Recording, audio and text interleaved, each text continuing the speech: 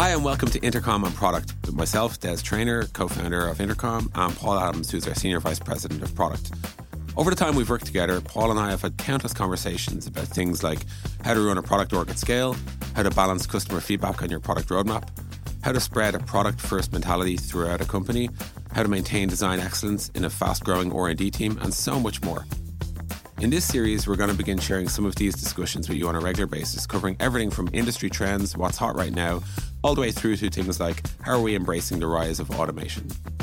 So if you're a designer, product manager, engineer, researcher, or anything in between, we think you'll find these conversations really valuable. You can subscribe to Intercom on Product on iTunes, you can stream it on Spotify, or even just grab the RSS feed in your player of choice. Thanks for listening. Welcome to Intercom on Product. This is episode number 13. We're glad to be back. Sorry for the little delay. I am joined once again by our SVP of Product, Mr. Paul Adams. Hi, Paul. Hey, it is.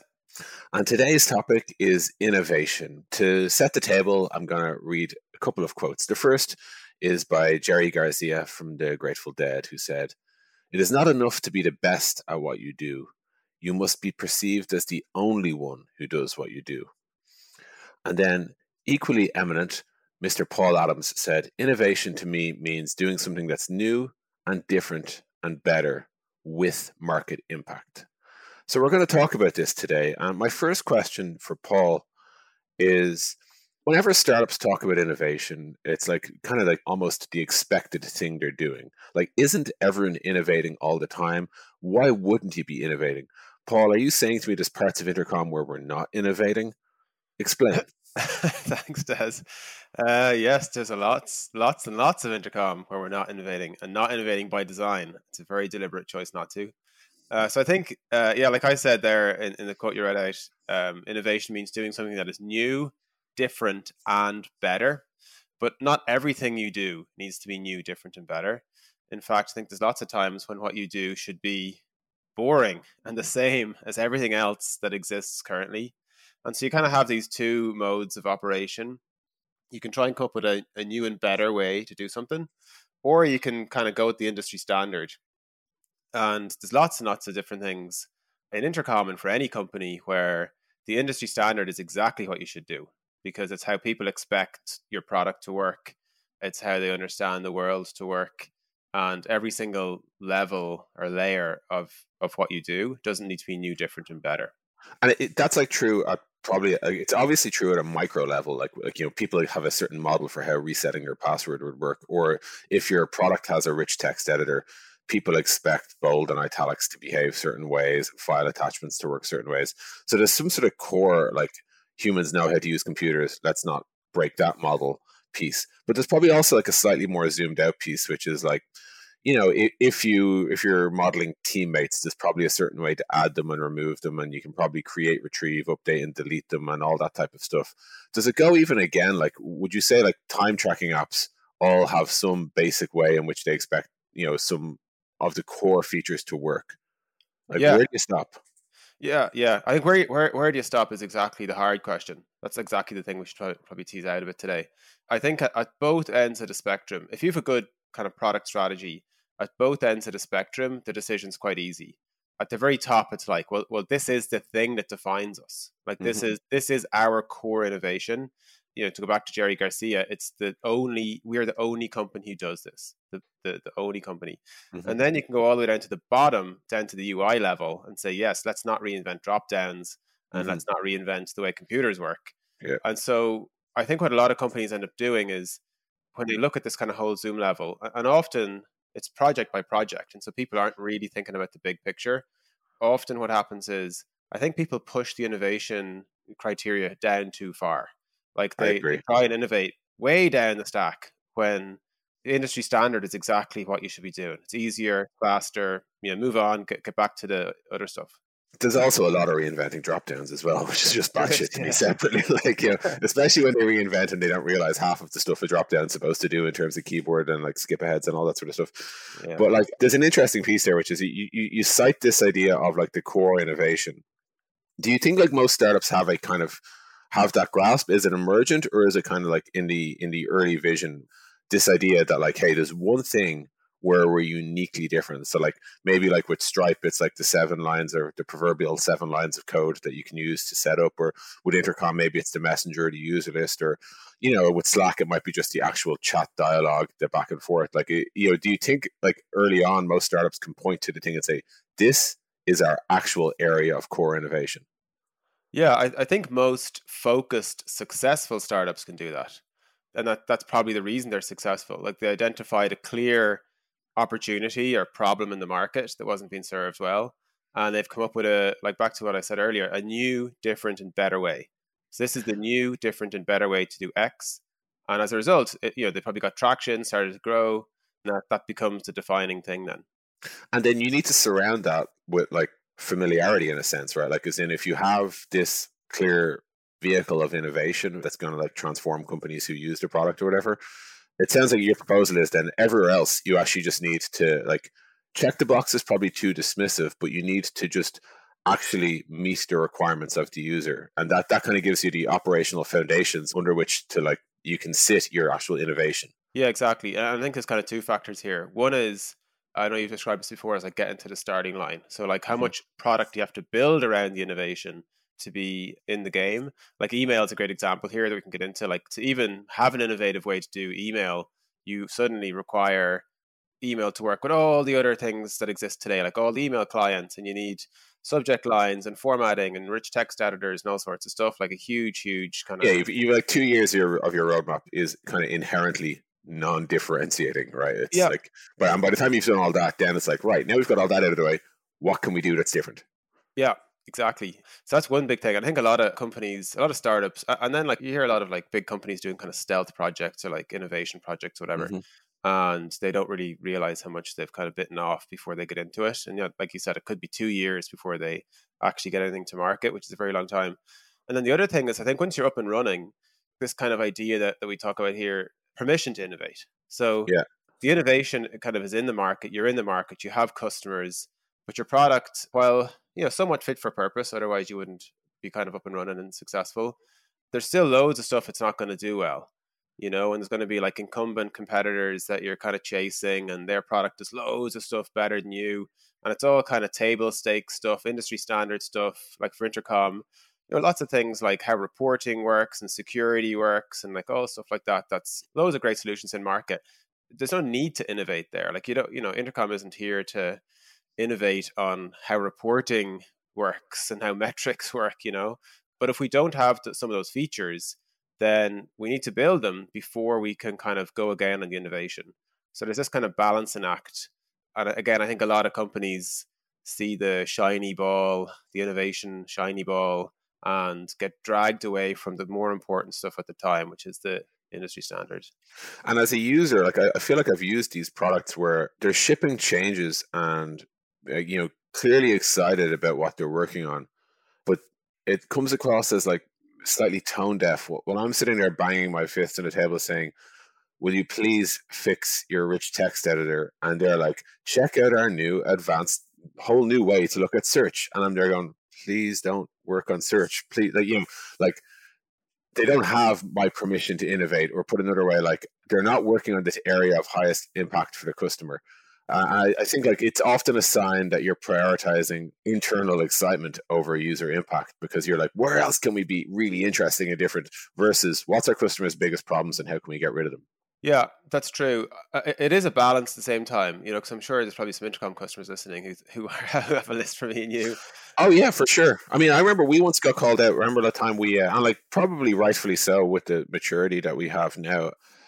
Do you remember when we shipped, I think it was like GIFs and emojis? Yeah. And like, for sure, like for those who are listening, the thinking, which I would still support today, is like, Intercom's whole angle is we're supposed to feel like a messenger that you would use to talk to your friends. It's the whole idea. Our whole company mission is making that business personal. And as a result, an Intercom messenger shouldn't feel wildly corporate versus a different type of messenger. And as a result, we added features like emoji and GIFs. However, if you were sitting in one of our customers' shoes at the time when we didn't say support proper ticketing or whatever, it would have been frustrating to see that launch, because you've been asking us for this other thing for quite a while. And because of this feature going live, yes, you had to wait quite a while to get it. So I'm sympathetic to that, and I know we've been the villain in this case. It's a tricky balancing act to work out. Like, there's almost a sense of this one's for you and this one's for me, in a sense. Like, we know what we're trying to do in terms of executing our long-term strategy.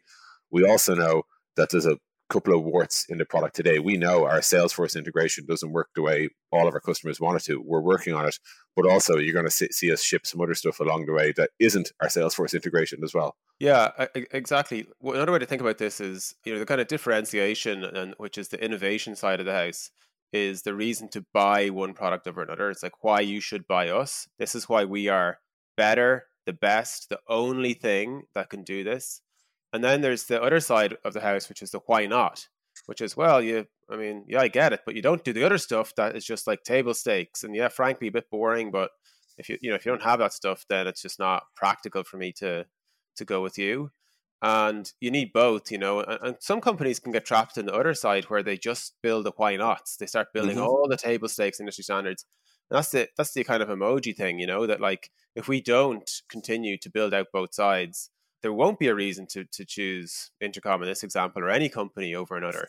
So it is a balance. You got to do both. I totally agree. I think like is it called Hotelling's law? The idea that like indirect competition, the first thing to go is both sides differentiators, because everyone just starts to look like the other person as quickly as they can.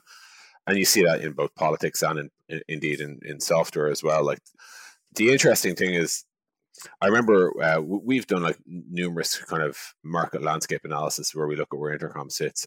And oftentimes, like, a trap genuine B2B SaaS businesses can fall into is you look at all your closed loss reasons, as in you have a good feedback loop from your sales team, and every time sales can't close a deal because of a product feature, either gap or misbehavior, that all is an input to your product roadmap. Now, if you ship all of those things, the danger is your entire roadmap becomes make us look like our competitors, like your entire roadmap. And over a long enough time frame, what happens is you stop losing deals because of feature gaps, but you stop getting deals because there's no reason on earth to adopt you. It's like you have feature coverage and you can do everything the same as everyone else, but you can't do anything different to anyone else.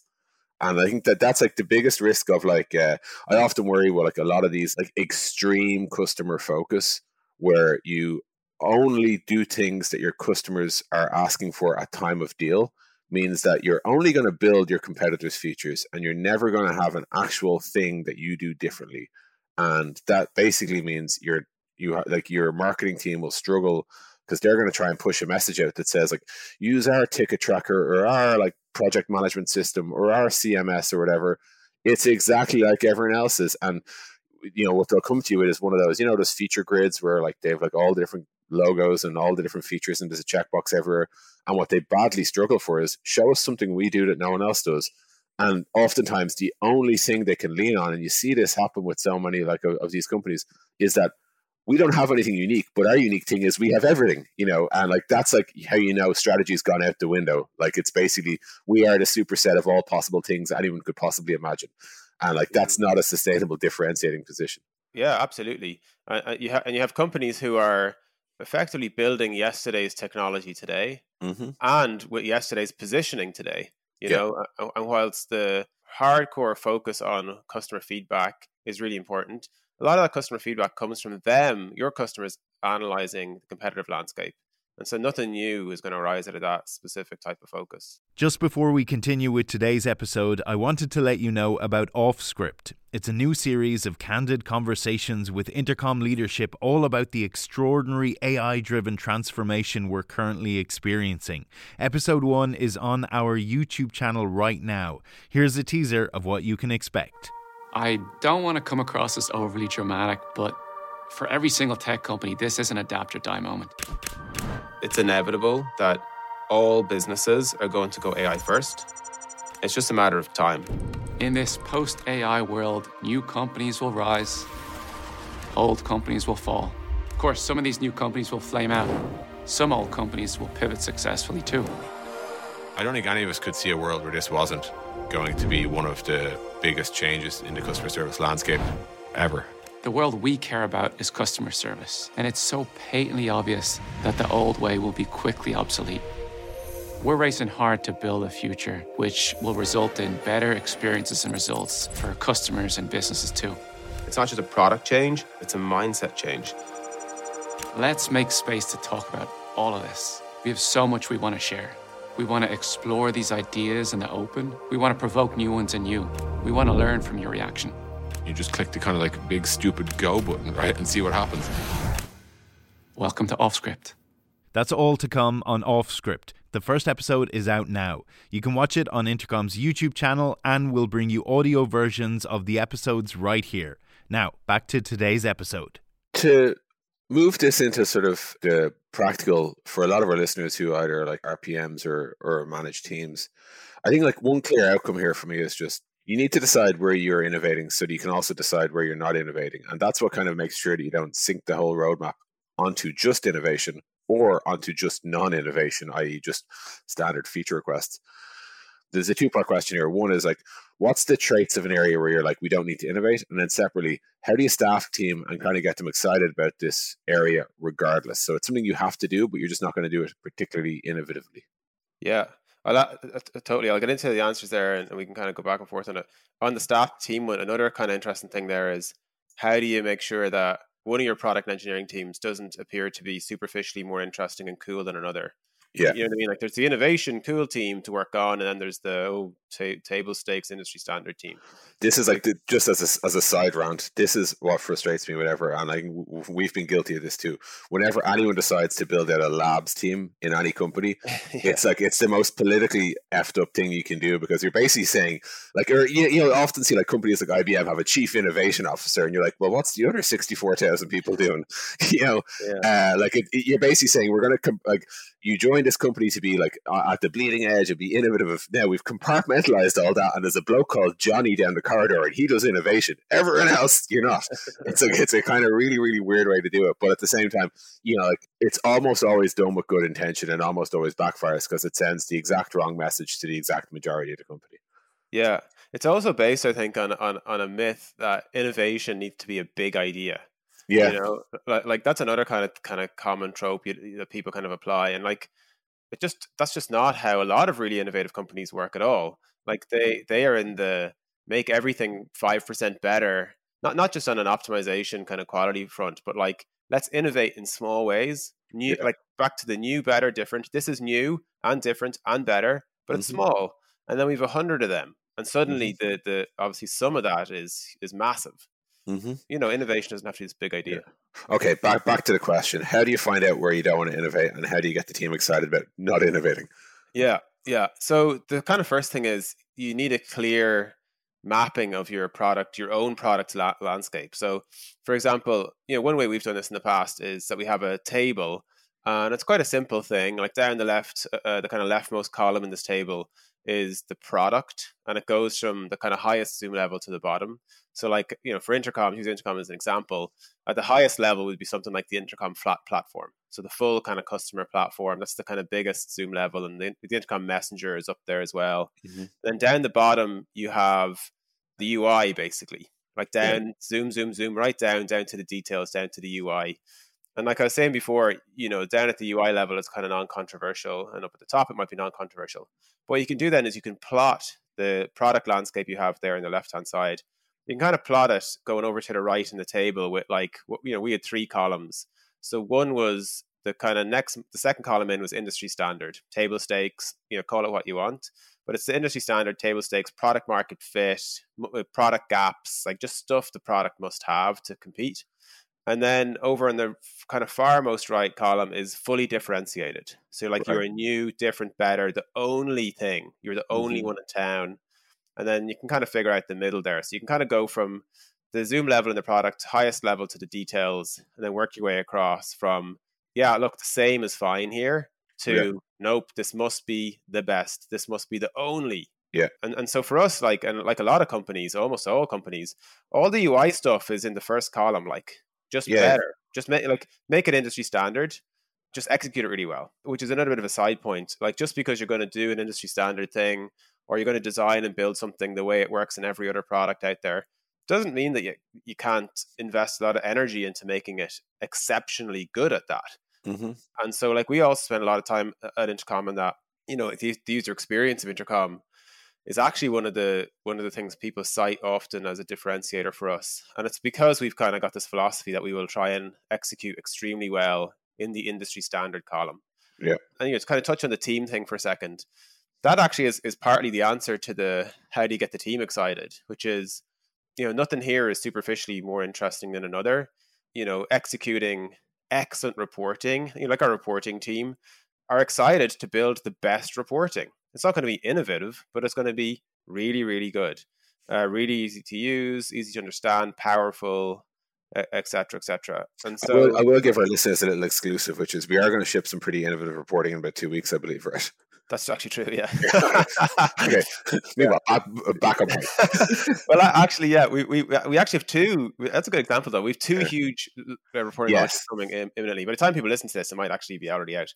One is a kind of an industry standard thing, like what we hope executed, and the other one is like, hey, a new type of different, better. You haven't seen it before. Yeah, exactly. Yeah. But sorry, I didn't mean to interrupt you too extremely there, but so what we're saying is kind of the two lenses of analysis is, one is Zoom level for the big picture, which is economic infrastructure for the internet if you're Stripe. It's making internet business personal. It's where work happens for Slack or whatever, and then all the way down to the UI, the dialogues, the workflows, etc. And then the other lens of analysis is the spectrum between industry standard all the way up to truly unique, as in no one's ever seen this before. And you can kind of plot out your features both from the Zoom level all the way down to the specifics, and then you can kind of basically mark them at each point along where you actually want them to be, where they are today. And that kind of gives you an appraisal of where do you want to be world class or truly distinct versus where are you happy to just be fine. And then obviously you can have an aspirational level, and you can have where you are today and work out where are you delivering and where aren't you? Yeah, exactly. Like to make this more concrete for people, again, I just use Intercom as the easiest example.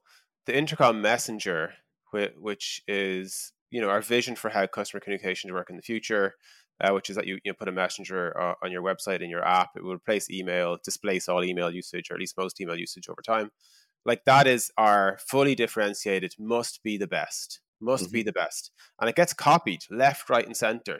So many companies, again, back to what we were saying earlier, if you have success with an innovation, you will be copied sooner than you can realize it. People will copy success, and suddenly you're no longer differentiated. So that for us, we must be the best. That's the kind of vision for the product company.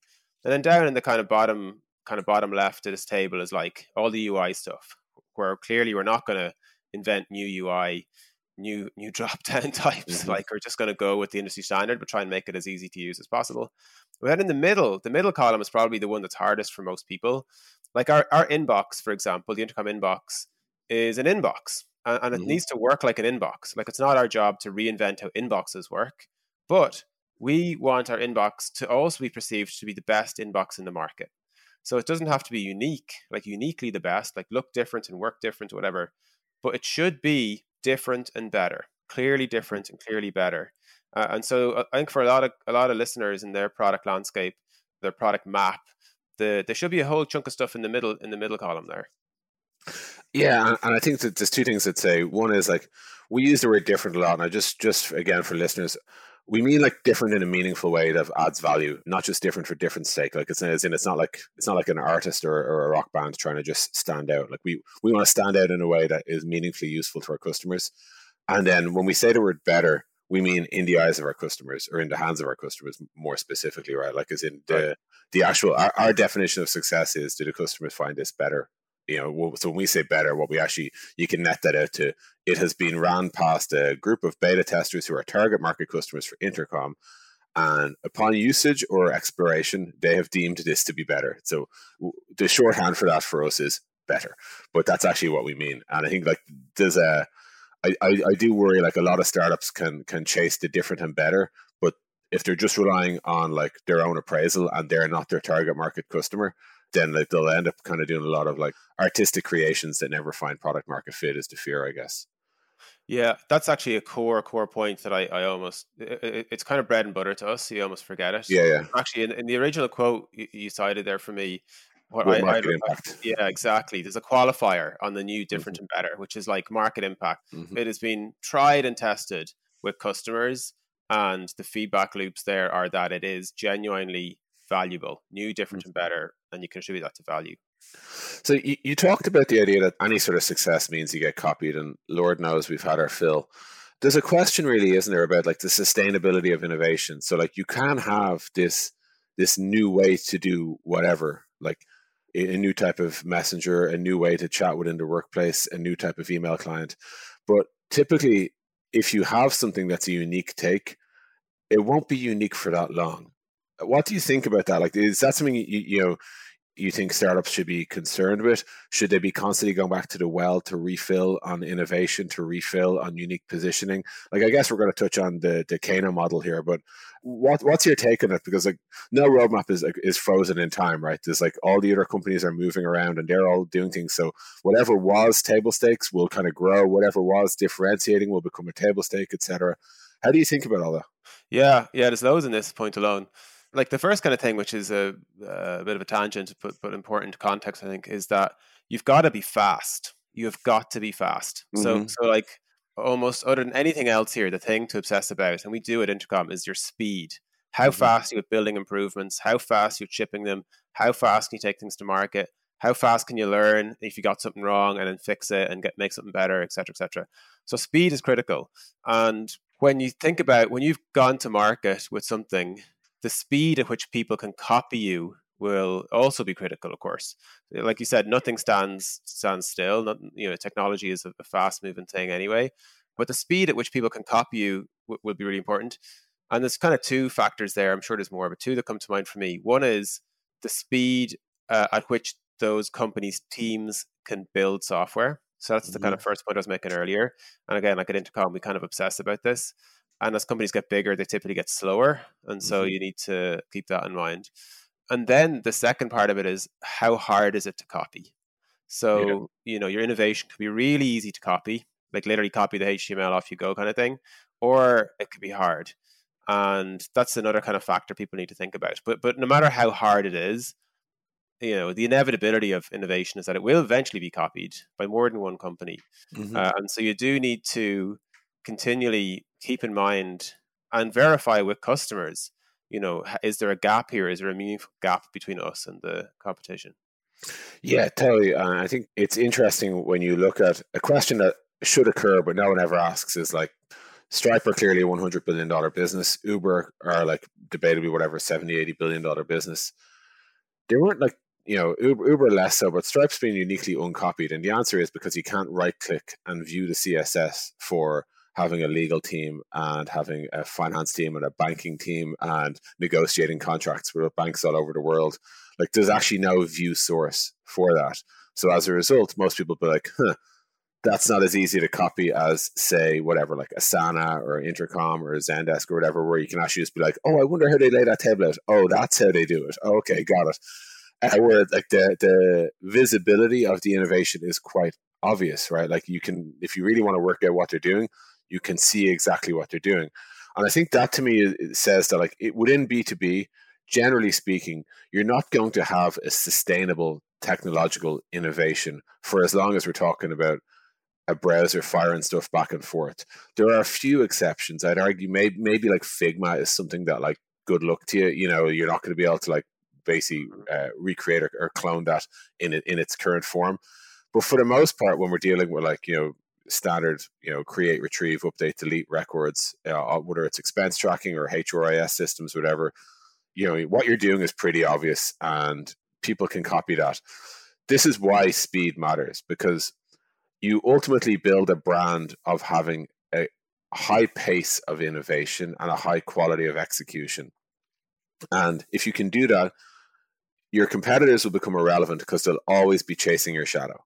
And if you can relegate your competitors to that point, then the fact that they can copy you is irrelevant because they'll never catch up with you. If they can catch up with you, then you're in trouble because then they can potentially overtake you, assuming they ever have a good idea. So like, I often talk about speed internally and I get like mocked a lot for my obsession with it. But there's a method to the madness in that regard, in that like nothing we do is so fundamentally, bizarrely like arcane and weird that people can't look at what's happening in a browser and simulate it. And as a result, the idea is like, it just needs to be like manic aggression of innovation. It's like, it needs to be just consistently better stuff coming all the time. When we talk about like the Kano model, interestingly enough to me, crosses with the idea we spoke about earlier, which is this long road to the starting line. So you mentioned how like in email client, you basically have to do so much work before you can even add a single, even a trivial innovation has to sit on top of maybe 1 to 2 years worth of roadmap before you're even noteworthy. I think what happens there is most of our listeners will be familiar with the Kano model, the idea that there are, generally speaking, 3 areas of work. There are table stakes, as in the things that you must have, and no one will ever thank you for having them. There are what's called performant things, which will be, if you do it really well, it's valued. If you do it really badly, it's not. And then there are like delighters, the things that only you do that genuinely thrill your customers. And what the Kano model says is that anything that delights your customers over time will become copied by all your competitors. And then it will just be a question of who does it best. So it becomes a performant feature. And then over time, all performant features standardize on what the highest acceptable standard is. And then they just become table stakes, at which point there's just a certain way to do it at a certain quality. And I think if you take a really mature software category, like say email, what we've seen is, or you can take project management as another like well-trodden sort of area here. What we've seen over time is anything that was delightful became standardized, and then it became a performant feature. And then over time, it became a table stake. And do that for like 20 years. And what you have is a really thick layer of table stakes, which means that for you, right, to go and start a new product in this category, the like foundations are so deep and the required execution is so high quality that it'll be a long time before we can do anything.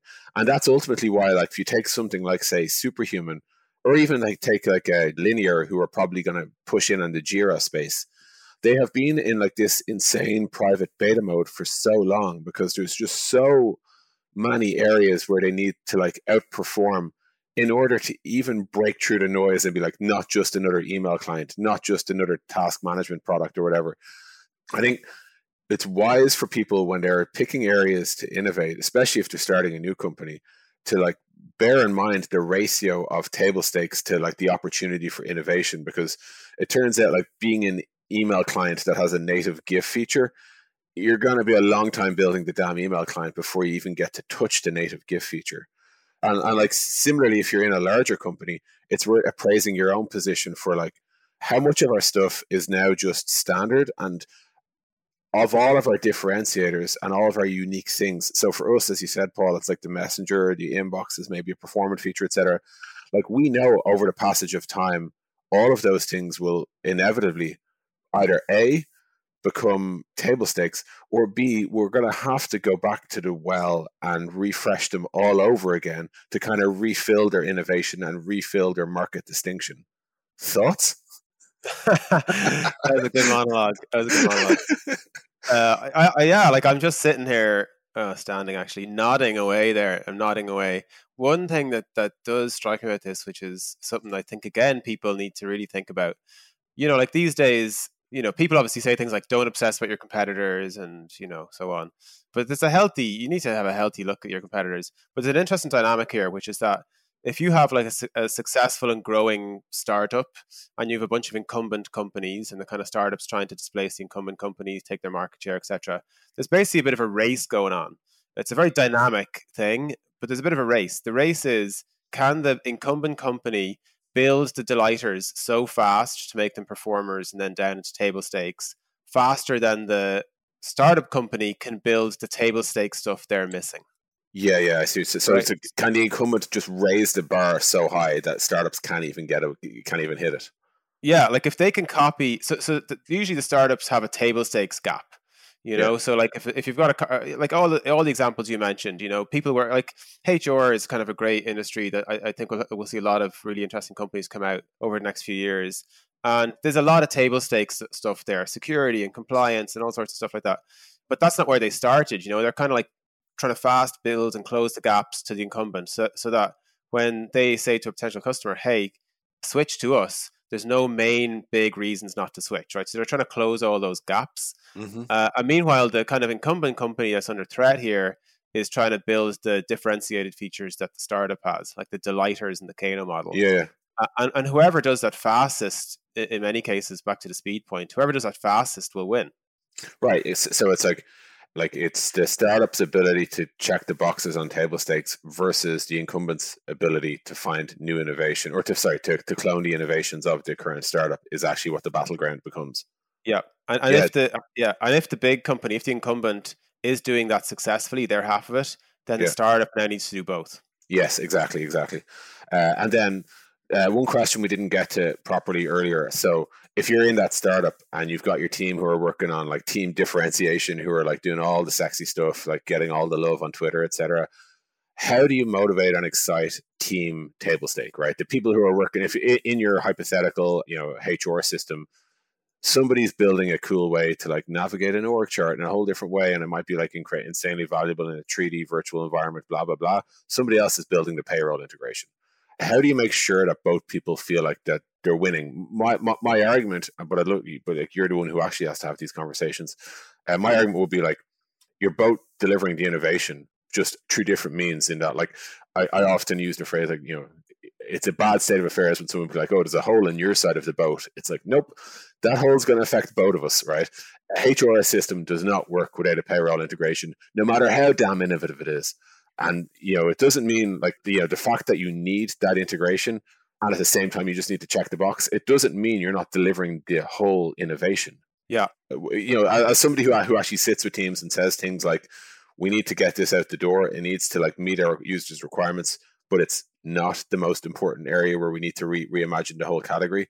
How do you handle those conversations? Yeah, the first thing and the most fundamental thing is to explain the landscape we've just covered, to explain that to people. Because, what I've found in the past is that once kind of like smart people working for you understand the full landscape and understand the Kano model and how things work and how successful companies, rise up the charts, whatever. Once they understand that, a lot of this just goes away, because people are like, yeah, well, I mean, I get it. So I get that. It's the full picture. We're all on the same team, and the superficial nature, like innovation is this kind of, superficial kind of glory associated with it. And once you kind of explain the full landscape, explain that big table, and people get where, their part of the thing fits.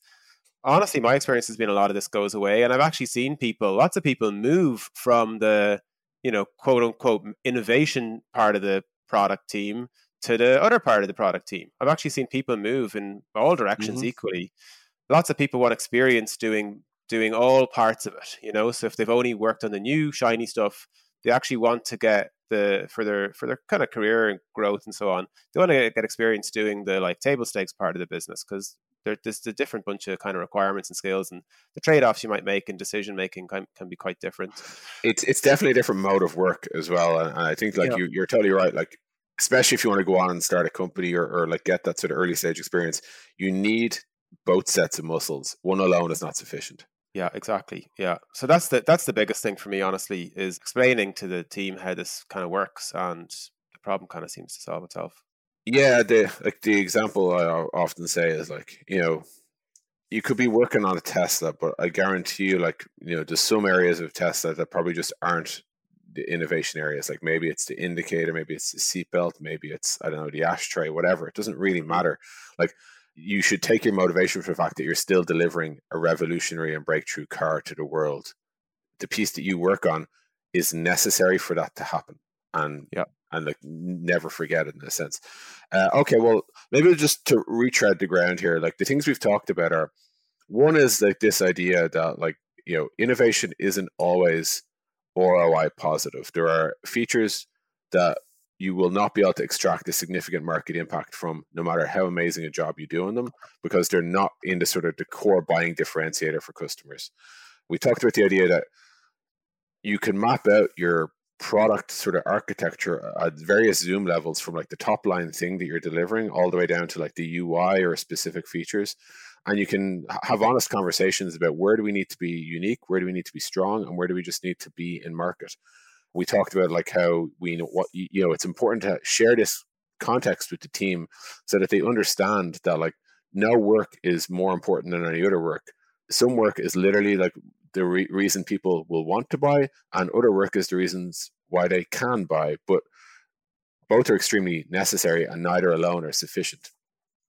Any closing thoughts, Paul, you'd say to our listeners who, again, we know through the surveys, we're talking about people who run product orgs, R&D orgs, engineers, etc., at both startups and mid-stage companies? Yeah, the biggest kind of thing for me is if you don't have this kind of table, this map of your product, if it's not obvious and easy for you to kind of imagine in your mind, or it's not really written down anywhere, I'd really encourage people to do it. Like I've worked on many a kind of, over the course of my career, many a team or product area, especially when I was at Google and Facebook, more at Google, like these big companies where we didn't really at the time understand the kind of industry standard table stakes stuff versus differentiation. For a company like Google at the time, it was like everything must be new and innovative and better. And, there was an innovation kind of glory culture there a little bit at the time. And that's actually only in part of Google, to be fair, like, in Google search and other places, it wasn't like that. But the thing is to map the table, and it'll really help, explain it to yourself and your team, like how and where and when you should be coming up with new ways of doing things versus excellent execution of the industry standard. Yeah, which alone, by the way, is like not an easy thing to achieve, as we know all too well. Yeah. Okay, well, thank you very much for joining me today, Paul. I hope everyone found this interesting and useful. We'll be back shortly with episode 14. And please leave us a nice review in the App Store or wherever hell you leave podcast reviews these days. Thank you very much. Take care. Thanks for listening to the Intercom on Product podcast. For more content, go to our blog at intercom.com/blog or subscribe to the podcast on iTunes, Spotify, SoundCloud, or Stitcher.